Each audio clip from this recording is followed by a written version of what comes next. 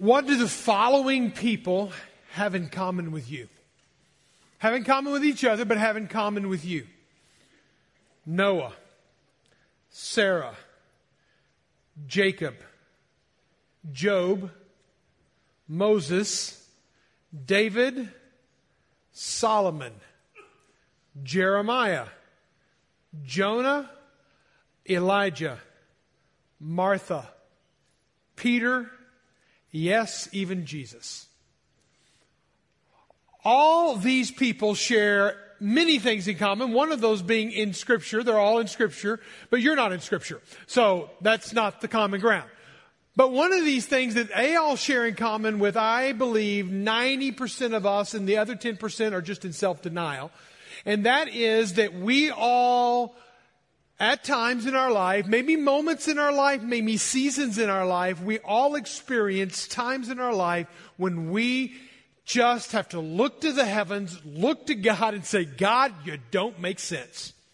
God, I don't understand you. I don't know what you're about, what you're doing. I can't connect the dots. It's a mess out here. And if you're a big God there, then why aren't you fixing the mess here? Or God, I thought you said this, but yet I'm not seeing the provision of that. And there's so many ways you could fill in the blank. There's so many things that we could say to point to and examples that there's no one example of what it means to misunderstand God, or to have difficulty in making sense of God. Because you have a story, I have a story. I have mine, you have yours. You bring yours to the table, I bring mine. And so here's what I want you to hear as we launch into this new series of messages, is that the examples that I give, whether they're biblical or personal, that they're not going to be like yours. And please do not write it off and say, you know what, that your situation is not like mine, so I can't identify with it. Realize when you're living in the tension that I'm going to say it, you can't fully trust the God of the universe to come through the way you need Him to come through and show up, it gets really hard. And I think, again, you fill in the blanks of the different scenarios and different situations. We have all had them. And some of you are living in it right now. Into the nasty now and now. And so here's what I want to challenge you to do. If you brought a piece of paper, if you got your phone, you can jot this question down. I want you to kind of begin to massage this question into your mind. Everyone ask yourself this question throughout today, throughout this next 24 hours. Try to nail it down within the next 24 hours. God, I don't understand you. When? Why? What? How? Fill in the blank. I don't understand when you do that, God, or when that happens, that you aren't there to fix it. I don't understand why, God, you allow bad things to happen to good people and good things to happen to bad people. Let's put this shoe on the other foot. I don't understand what you're up to, God. I don't understand what you want me to do in this circumstance of my life. I don't understand, God, how I'm going to get through this. I don't see your provision, your hand on the other side. And we're going to take the course of the next 3 weeks, and we're going to, again, I don't have the answer, so don't come with me and say, hey, here's my question, Mike, where's the answer? I don't have it. Don't even bother me with it, okay? Bring your great questions. I'll empathize with you, but I don't have the answer, okay? So I don't have a secret book over here that pull off the shelf and it gives me all the answers to life's questions. The book that I do have, we're going to open it up and we're going to dive into the book of Habakkuk. Say that with me, Habakkuk. It's just fun to say Habakkuk, all right? So, I mean, how often do you say Habakkuk or Habakkuk or whatever, however you pronounce that? So, it's not very often. In fact, many of our pages are still stuck together in our Bibles, or maybe we've never found it. So, the best thing to do right now in the course of this introduction is to go to the front table of contents and find it. Otherwise, you'll spend the rest of the message looking for it. So, go there, embrace the humble pie, and find the book of Habakkuk. We'll be there in a moment. We're going to be talking about misunderstanding God, or understanding God, or sometimes you misunderstand what you thought you understood about God. And it's again, trying to battle and live within that, but basically the net of it is when God doesn't make sense, what am I supposed to do? When I can't make sense of this, fill in the blank, what am I supposed to do? When I make sense of what, fill in the blank. What am I supposed to do? So it's that in that difficulty of God not making sense that we're going to dwell in. It's what Habakkuk dwelt in. Now, why Habakkuk? Because God laid on my heart several months ago, I really feel like there's a huge amount of biblical illiteracy in our world today. Especially in America. God bless us. We have Bibles on phones and Bibles in our homes, but we know very little of the Bible. We'll read Psalms. In fact, the most popular book to preach out of is the book of Psalms. We like the Gospels. We'll read those around Christmas time, and we'll read those around Easter time. So we'll read certain books of the Bible, or we like the Proverbs, because the Proverbs has such jam-packed full of wisdom. We have our certain nuggets that we like, but how many of us, don't raise your hand, how many of us have ever studied for 3 Sundays the book of Habakkuk? How many of us have ever studied the Song of Solomon? How many of us have ever studied the book of Jude, who just last week, Wade did a great job sharing with you the book of Jude. These are the forgotten books of the Bible. That's why I did Philemon back in August. I really feel like there's great gems, great truth, great things that we're not gaining and we're not getting access to, we're not taking advantage of, that are forgotten books of the Bible. And Habakkuk is one of those. Again, many people haven't read it. Those who have, I've had multiple people come up to me and say it's one of their favorite Old Testament prophetic books. If you've read it and you've unpacked it, then you can identify with this. It's basically what we're going to be looking at is the prayer journal of a prophet. That's really cool. All right? It's not his sermons. It's not like listening to another sermon by another prophet. This is literally the prayer journal. It's 56 verses. So you blink and you will miss the book. It will be in and out. But we are literally going to look at the 56 verses. But what we're going to see with Habakkuk, a prophet, a man of God, is he struggles with God. He has a hard time making sense of some of the things that God's doing. But guess what? Join the club. Join that list of people that we just saw up there and the number of people who struggle with God and what He's about and what He's doing. If you struggle with disappointment with God, join the Disappointment God support group. And Martha is the leader of it. You can read John chapter 11. If you struggle with disillusionment with God, join the Moses support group. It's in Exodus chapter 5. If you struggle with God, that you feel ignored by God, join the Sarah support group, because that's in Genesis chapter 18. There are many, many examples of godly people that we've studied since kids in elementary school, of people who've struggled at some point, at some time with God. And again, we're going to be looking at the personal prayer journal of a prophet. Now, I keep emphasizing that because most of the time you read through the prophetic books, you have a prophet speaking to man about God. A prophet typically is speaking to man about God. Get right with God, or God's going to get right with you, or help you get right.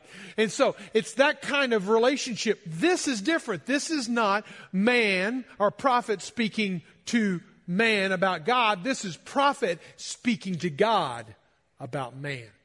He's talking about, and basically he has 3 different prayers in the book of Habakkuk. For the next 3 Sundays, we're going to look at the 3 prayers. The first one we're looking at today is he's going to ask a big question, why?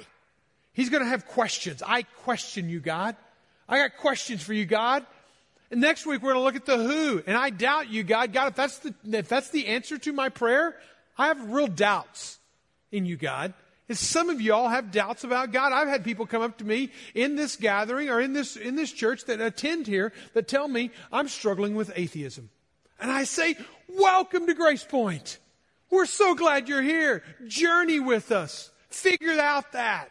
I'm praying for you. I welcome the doubt because I believe we have a big God who will show Himself in His own way. And then some, it's I'm trusting or I'm not trusting. I have a hard time trusting because when you trust, you have to step into the unknown. And that's really hard, to step into the unknown. When we like the known, we like what's under our feet. Here's what I promise you, though. I'm not going to give you the Christianese answers. And we're not going to take the book of Habakkuk and sew it up in one little sermon in one day. Like a lot of people preach the book of Habakkuk, because you get to chapter 3, it really gets kind of sweet. Okay? It gets kind of awesome.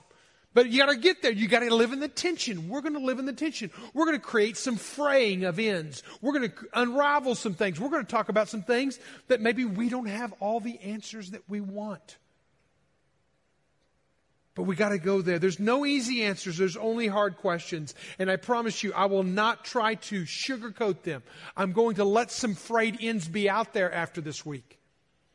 And you're going to get to live in the tension of that, because you know what? You live in the tension of it every single day of your life. But how can I function in the tension of unanswered questions with a God that I don't understand? And that's where we're at. And so we're going to deal with that, kind of let that be there. Here's what I challenge you to do. I challenge you to do exactly what Habakkuk did. If we're going to look at the prayer journal of Habakkuk, then I challenge you actually, for the next 21 days, that's 3 weeks, 21 days, 3 weeks, is to take the next 21 days and commit yourself to journaling in a journal that we're even providing. All across this stage, we're going to give you an opportunity at the end to come up and grab one of these and take it with you, put it in your pocket, carry it around with you. And when you have a question for God, write it down. When God gives you an answer, write it down. If the God of the universe speaks, write it down, please. It's kind of like it's important, okay? If the God of the universe says something to you, gives you a nugget, gives you a verse, write it down. If you have questions, write it out. I'm going to try to give you each week some assignment, if you will, some things to wrestle with, some tension to manage. So here's this week's. You can jot these down on a paper, or again, take them in your phone or something like that. And then you do the heavy lifting in your journals later on today and this week. And that number one question is, what are your top 3 unanswered questions? I said 3 because I just like 3, all right? It could be 4, but narrow it down. Don't get so many that you can't remember. Your top 3 unanswered questions. It could be first person about your life. It could be third person about somebody else's life. It could be globally about what's God going to do with the war that never seems to end in the Middle East. It could be, again, third party, it could be first hand. So you wrestle with those 3 questions, jot them down, and begin to pray them. If they're big questions, write them down. If they're not, they're not big questions, okay? The biggest question of all that I'd ask God, what is that? That's the number 2 thing. I got one question, God, this is it. And it may be the question I started having you formulate here just a few moments ago. I want you to write it out, because thoughts disentangle themselves when they move from your lips to your fingertips. All right? Jotting it out, writing it out begins to help make crystallize your thoughts. Helps you to form healthy thoughts. So here's another assignment for you to do in your little prayer journal. And that is to read and meditate on Psalm 139. All week long. Read it every day if you need to. Read it multiple times a day. Listen to it as you're driving. Read it when you're at home. Read it before you go to bed. Read it when you get up in the morning. I just want you to read it and then write any nugget of truth that God may give you in that. If He shows anything pops off the page, one phrase, one sentence, one word, jot it down. The God of the universe just spoke to you, okay? Let this be an exercise of your... Now, they're all across the stage. In our response time, here's the challenge to you. If you're going to take the 21-day challenge, you come up here and grab one. But if you're not, please don't. Don't waste your time. Don't waste our time. Don't take the journals. If you're going to step into the challenge, step into the space, you can come up before, during, after, whatever, and grab one of these and begin the journey into the unknown. Because that's where we're going. No easy answers. Only hard questions. Let's go to Habakkuk. Hopefully you found it in that time. Habakkuk means, by the way, interesting, jot it in the margins of your Bibles if you want to. Habakkuk means to embrace or to wrestle. I like the idea of Habakkuk wrestling. He's really wrestling with God here. Okay? He's really struggling he's got some questions. He's working it out. Now, as he's wrestling with him, I need to feel like I need to give you the context of it from a global perspective and what was going on. Because if you really understand what's going on. So let's start back where we ended a few weeks ago. We were in the Song of Solomon. Solomon, the great king, Solomon, who ended up living his life in a little disillusionment by the end. He dies, and Israel and Judah nearly immediately divide. So it was King David who brought the nation together. He united the nation. It was Solomon who distracted the nation. And it was Rehoboam, the son of Solomon, who divided the nation. So the nation divides between basically north and south. They didn't divide over racial lines or slavery or anything like that. They had their own issues. They divided. Israel's on one side, Judah's on another. Israel nearly goes into the pot almost immediately. A few hundred years later, they end up in exile, and in 722, they end up into exile, and they're basically become captive to Assyria. Northern Assyria is to the north. They become the dominant force of them. They start controlling them. Judah, though, is left on its own. Now, they weren't little angels. They weren't perfect in their own little right. They actually fall in a few years later. They fall and become an exile themselves and have to live in 605. Now, what happens in that period of time is right about in that time, Habakkuk is on the scene. And he is so frustrated with his homeland, his Judah, his nation, his mother people, okay? He's so frustrated with the sin and the evil and the vile and the injustice of their life. He's praying out to God, and he's so upset. Jehoiakim becomes the king. Okay, now Jehoiakim is the king during Habakkuk's prayer journal, is what we believe here. And right before him, one king before him was his father Josiah. Josiah was a great king. He brought the nation revival. It was a great time. Judah was a really strong nation, but Jehoiakim comes on and he basically becomes a puppet to now Egypt. Egypt takes over the land. Egypt is to the north, Assyria is to the north, Egypt is to the south, so they're dominating all around, and Israel's right in the middle. They're the spoil of the war. And the two superpowers of that day were Egypt and Assyria, and they were one. Until Babylon comes on the scene. And Babylon steps into the scene, and they take over Judah. Babylon defeats Egypt. They take over Judah. They take over the land, and they become King Nebuchadnezzar steps onto the scene. That's the time frame in which we're dealing with. Now just hang on to that. A lot of history in that, but it all comes together. Now let's look at Habakkuk chapter 1. Beginning in verse 1. And the oracle that Habakkuk the prophet saw. O Lord, how long shall I cry for help? Notice he immediately starts asking questions to God. O Lord, how long shall I cry for help? And you will not hear. How many of you would write that prayer out today to God? Oh God, I've been crying for help. How long until you hear? Or cry to you violence, pointing out the sins of the land, and you do not save us. Why? Now he starts asking why. Why do you make me see iniquity? Why do you idly look at wrong? Destruction and violence are before me. Strife and contention arise. So the law is paralyzed, and justice never goes forth, and the wicked are surrounded, the righteous. So justice goes forth perverted. Even the justice that goes out is unjust. So you have this nation that is in this hot mess. And here it is. He is crying out to God, God, how much longer are you going to put up with this? Why are you making me see this? Why are you sitting by idly? God is not making sense to Habakkuk. And here's the question. When does God in our life not make sense? And I'm going to say that from the life of Habakkuk, there's at least two. There may be more, but there's at least two times when God doesn't make sense. So let's jot them down. Number one is when God's silence speaks louder than his actions. What is it when we pray? We want instant response. We talk to God, we ask God a question, we expect within the next 24 hours to have an answer drop out of heaven. We expect the problems to be solved. We expect everything to get back in line, the kids to get in line, the relationship to get in line, the job to get in line, or if you don't lost your job, you expect to have that new job. And all of a sudden, in 24 hours, and then 48 hours, and then 72 hours, and you're not getting the answers. You're thinking, God, are you up there? God, are you listening? And what you hear is this. And it is deafening. God, why didn't you heal me of that disease?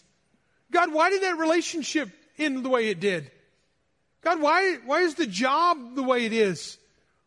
See, Nahum and Zephaniah and Habakkuk were all contemporaries at the same time. Now, when you read, again, these are all names that if you want to read them simultaneously as we're going through this series, you can do that just to get them in context. But I promise you, if you read Nahum and you read Zephaniah, you'll need Xanax at the end of that because it is depressing. All right? He's literally is preaching to the people. But again, remember, that's not what Habakkuk's doing.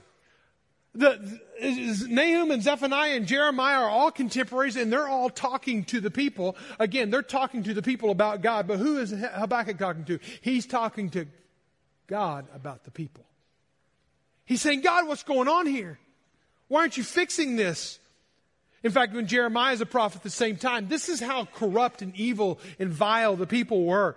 Jeremiah said this in his own words in Jeremiah 6:27-28. This is out of the Message. It says, God gave me this task. I have made you an examiner of my people, to examine and weigh their lives, their thick-headed, hard-nosed bunch, rotten to the core, the lot of them.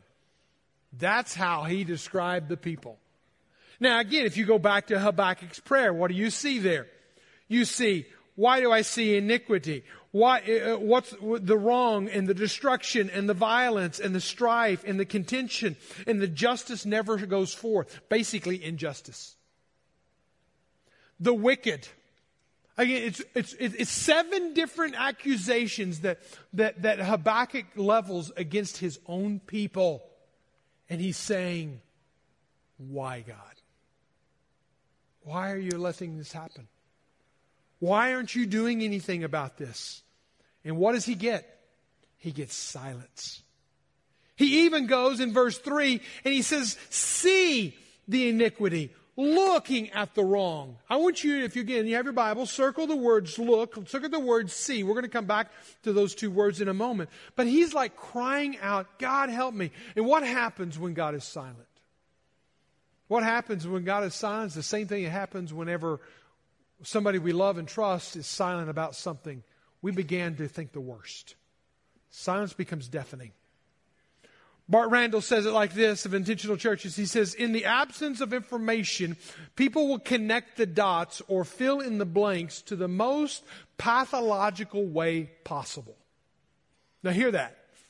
People, when there's an absence of information, people will connect the dots. They'll think the worst. They'll go into the dark spot. Why aren't you talking to me? Why aren't you home? Where are you at? You know, they begin, levels of untrust and distrust come in. They connect the dots and fill in the blanks the most pathological way possible. So what happens when God's silent? What do we start doing? God, do you not care? We start thinking, prayer's a hoax. I prayed and God didn't answer.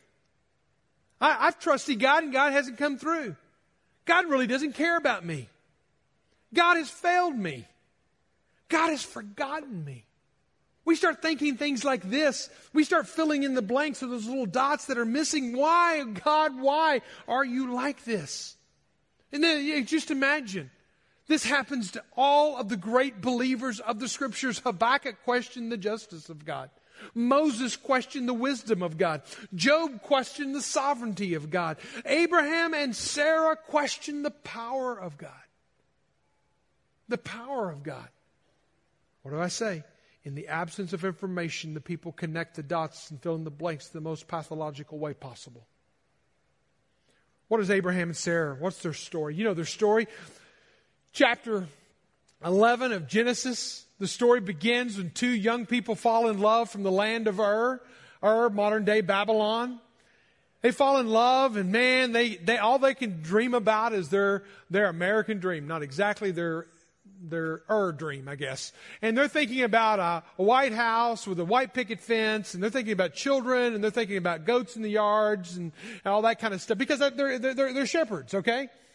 And they're just anticipating that God's going to give them this. In fact, in Genesis chapter 11, God gives them the first promise that you're going to have a child. In chapter 12, He tells them not only you're going to have a child, but you're going to father a nation. God is going to bless you, and people who bless you will bless them. It's going to be a beautiful thing. It's the Abrahamic covenant. It's big in biblical history, promise you. God gives them a promise in chapter 11, gives them a promise in chapter 12. You know what happens? The next month you would expect a baby. The next month you would expect baby showers to start happening. Because baby's on the way. God just said it. God of heaven, God of the universe just said a baby's coming. That's chapter 12. Chapter 13. All the land that you see I will give you for your offspring. Another promise from God. God's showing up with all these awesome promises. Offspring forever. I will make your offspring like the dust of the earth. Now he's calling kids dirty little rats. Yes, you're going to have so many kids. They're going to be dirty. They're going to bring dust in the house. Well, not exactly. He says you're going to have so many kids. They're going to be dust everywhere. You can't even count them. Another promise. Another month of silence. Another month of a missed pregnancy. Followed by another month and another month and another month and another month of another time that another chapter goes by and another promise is not fulfilled, but a promise is given. God's surely going to come through. This is now chapter 13. Surely in chapter 14, no baby. Chapter 14, chapter 15, maybe. Chapter 15, finally, we see authentic Abram cry out to God, and he said this, "Oh Lord, what will you give me? For I continue childless." No. God, I don't understand. You made this promise in chapter 11 of my life, chapter 12 of my life, chapter 13 of my life, and I still don't have a baby. Can you imagine what Sarah's going through? We're just hearing from the voice of Abram. He's probably voicing the crying of the night of a mother, of a wannabe mother who can't have a child. And the pain that is so real. And what does God do? He gives another promise. That's chapter 15, verse 2. Chapter 15, verse 5 says, "And he brought him outside. He said, look toward the heaven." Now he went from the dust to the earth. Now he goes to the heavens. He says, "Look toward the heaven and number the stars if you are able to number them." Then he said to him, "So shall your offspring be." Another promise. Eventually, you begin to think these are empty promises of God. Chapter 11, no baby. Chapter 12, no baby. Chapter 13, no baby. 14, no baby. 15, no baby. 16, no baby. 17, no baby. 18, no baby. 19. Actually, it was in chapter 18, verse 12, that finally she had a baby named Isaac. Now, I want you to do the math on that. 10 chapters of her life, there was no baby. But there was only promises. How many chapters of your life will you go where God's silence speaks louder than His actions? And will we have the faith to endure to the very end? No easy answers, I said. Only difficult questions. We all look back at Abraham now and we go, oh yeah, look at Abraham. He's a man of God, and he believed, and it was accounted to him as righteousness, and oh, what a great patriarch of the faith. And Sarah, they both laughed at God, by the way. They got to the point that he was 99 and she was 90, and God said, you're going to have a baby. And Abraham and both Sarah laughed at God. You're kidding me. You don't understand God. It was a miraculous birth. See, the problem is with the miraculous, we want to live a miraculous life, but we don't want to live in impossible circumstances. To be in impossible circumstances mean that God might show up in a miraculous way, but we like to be in control. And one of the reasons we misunderstand God is because God is trying to levelize His place in the world and our place in the world. And He is God and we are not. We need to understand what Reuben Welch said. With God, even when nothing is happening, something is happening. It's happening. We may not see it. And God is just as focused on our journey as He is about our destination. We think, okay, the destination is to be the father of the nation, is to have a child, is to have a boy, is to have an heir, is to have Isaac. We think that is the destination. And sure enough, it is a destination that God is leading them to. But God is just as concerned about the journey as He is the destination. But what we want to do is we want to get to the end. We want to get to the happy ending. We want to get to everything being all right and all in place. And the thing is that God may be working in the journey as He leads us to the destination. Are you willing to go there? Are you willing to go through the unknown? Just because God seems silent to me doesn't mean He is not working in me. A life principle for you is to answer, the answer to get life, or excuse me, the answers you get in life are only as good as the questions you ask. All right, let me say it to you again. The answers you get in life are only as good as the questions you ask. We might be asking the wrong question. We might need to reframe the question. Instead of saying, God, why are you silent? We might need to be saying, God, what are you doing in your silence? What are you doing in your silence? Because He's working. Which then leads me to number 2. When God's reality is different than our reality. This is our reality. This is the reality that we live in, okay? This is the reality that we know, we function in. This is the reality of God sometimes. Sometimes they don't overlap. We feel like God's in a different galaxy, God's got a different world and a different agenda, and we live over here and we don't see God in our reality. We only see our reality. And that's part of the problem, is we only see our reality. A part of God's working through us is God has got to work in us. And that working in us is a part of what's happening on behind the scenes, in the darkness, in the pain, in the misery, in the loneliness even. Habakkuk's outlines are very simple. He has 3 prayers and 3 answers from God. Man, I wish they just came in the order that we like it. Here, I got good news for you. I got bad news for you as well, okay? I got to prep you. The good news first. The good news is that God does answer your prayers. The bad news is you may not like the answer you get. Deal with it. I'm not making light of that. You may not like the answer you get. That's exactly what happened to Habakkuk. In verse 3, I told you to circle these 2 words. Very key words. He says, see and look. Why do you make me see iniquity? Why are you idly looking at the wrong? Okay, these are 2 different Hebrew words here. There's the first one is the Hebrew word ra'ah, which means to look at and to understand it, okay? To look at something and to understand it. But then, or to see it and understand it. Then there's the word look, or it's the word nabat in the Hebrew, and it means to fix your eyes on something. So basically, you're locked in on it, you're studying it, you're dissecting it, and that's what you're doing. And now, what is Habakkuk doing here? Please don't miss this. This may be worth everything that you came for today. What is Habakkuk doing? He is looking at his circumstances. He's looking at his situation. He is seeing the darkness. He is seeing the pain. 7 different words does he use to describe his situation. He is looking, locked and loaded on that. What does God say? Get your eyes off your circumstances and get your eyes on me. When our eyes are locked in on our circumstances, guess what? We will not see God. When our eyes get off of our circumstances and onto God, we can begin to see God. Look at verse 5. This is where God answers the prayers. He uses the same Hebrew words. You've been looking at iniquity. You've been seeing iniquity. You've been looking at wrong.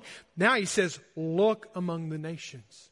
See, wonder, and be amazed. For I'm doing a work in your day that you wouldn't believe even if I told you.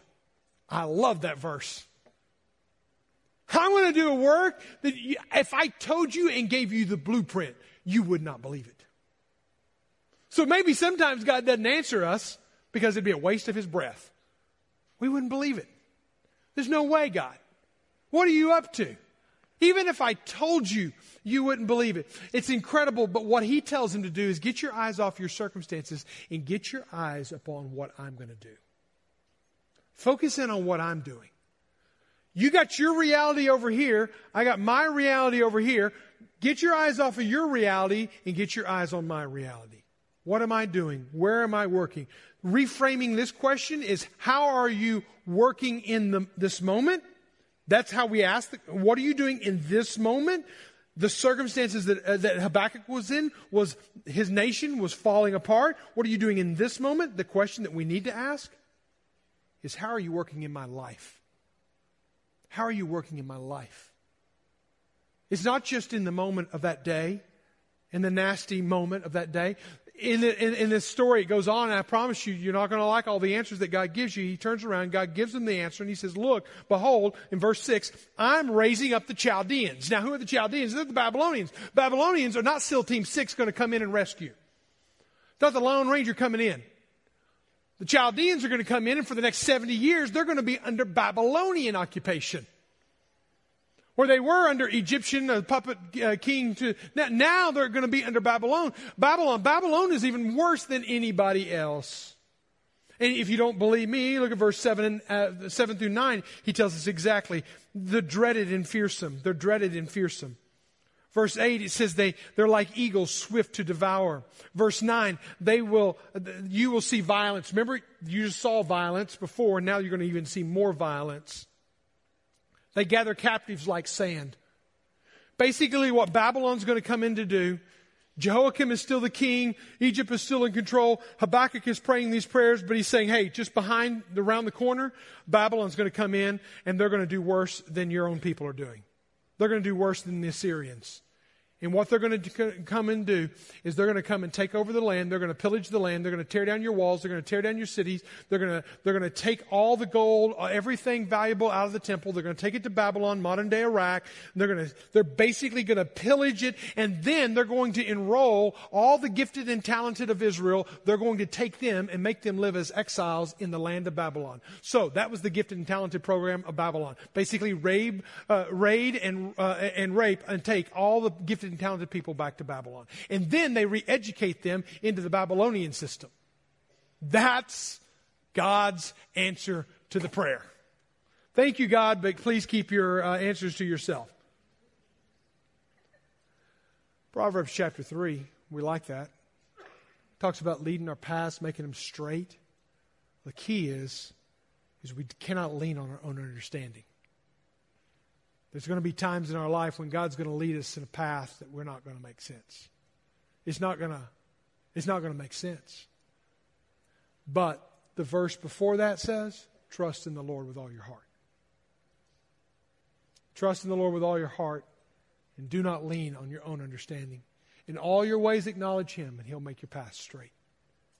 But if we lean on our own understanding, Isaiah 55 verse 8 says that my thoughts are not your thoughts, the Lord says. My ways are beyond anything you could imagine. So God is going to give us our answers. He's not going to give us an answer sometimes that we don't want to hear.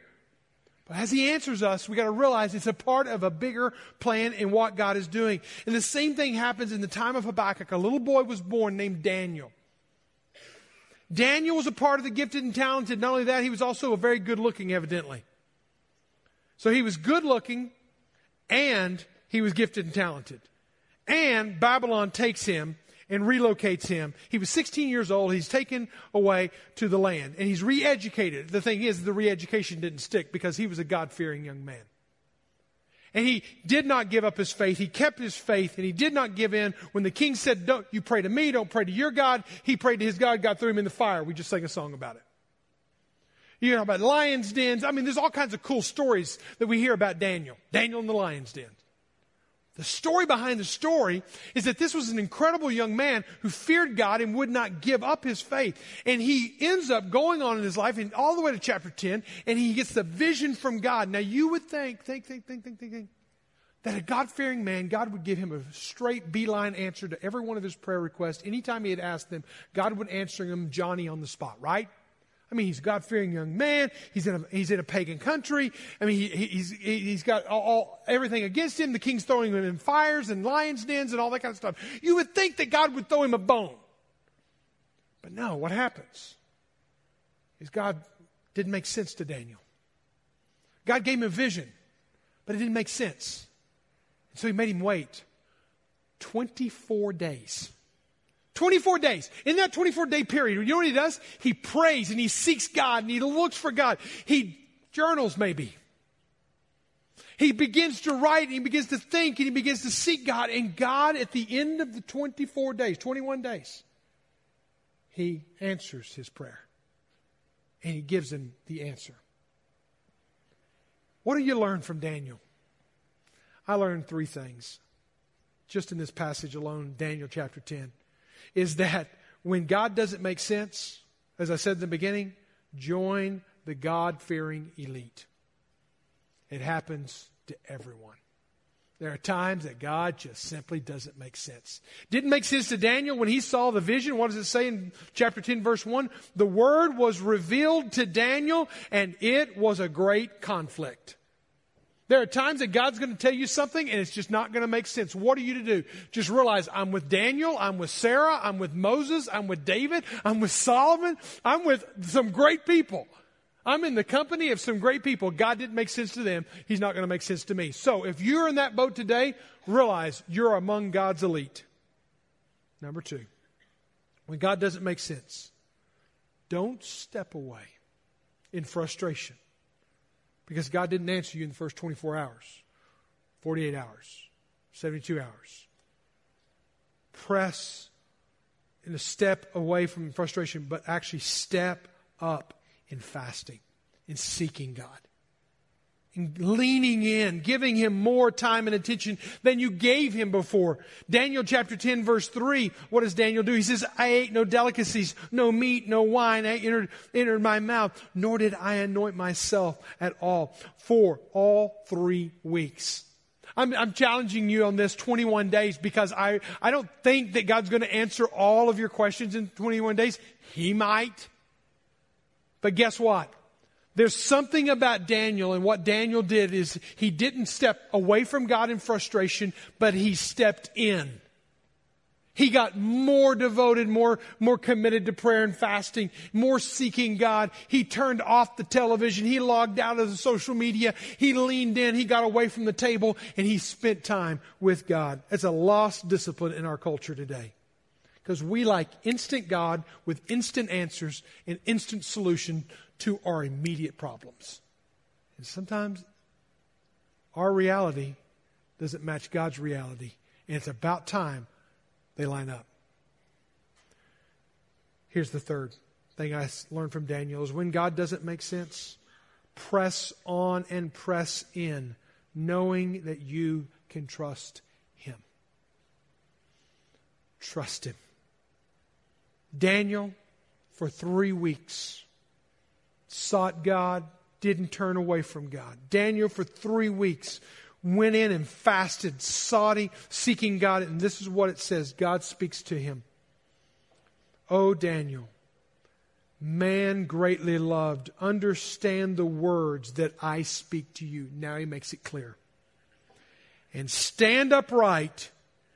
You set your heart to understand and humbled yourself before God. You could read the whole story for yourself in Daniel chapter 10. But I wanted to pull out those nuggets today to point out that we all will face times of doubts and questioning and God not making sense. Our reality not lining up with God's reality. What are we going to ask God to do? God, you line up with my reality, as broken as it is, or do I line up with your reality? And I become one with you. That's going to take me leaning in. That's going to take me adjusting my expectations. That's going to take me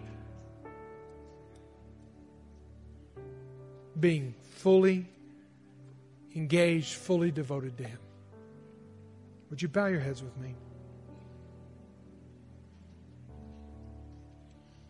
We every Sunday give you space. Please don't let the world rob it from you right now. This is space for you to sit in your seat, to stand up and come and kneel at the front and pray. Find somebody to pray with. This is time for you to grab a journal. This is time for you to go back, sit down, and start writing immediately. Maybe it's just to pray and lift up your hands. This is you and God time. Don't rush through this. Let God begin to mold and shape you in this moment. I'm going to pray. And we're going to stand and we're going to sing. And you respond as the Lord leads you. If you want to enter into this challenge, enter into this challenge. Come grab a journal. If you're like, hey, I just need to sit down and I just need to listen right now. I just need to listen. You need to raise your hands and sing the voice, top of your lungs, this song, this anthem of declaring that God, you're going to be there in the highlands and the lowlands, in the storms of my life. You're there. And I'm going to claim it today. Father God, be real. As we're real about our broken lives, would you be real in this moment? May we experience you, your grace, your mercy, your voice, your tender, tender voice. Or would you speak in these moments as we listen? In Jesus' name we pray. Amen. Stand together, please.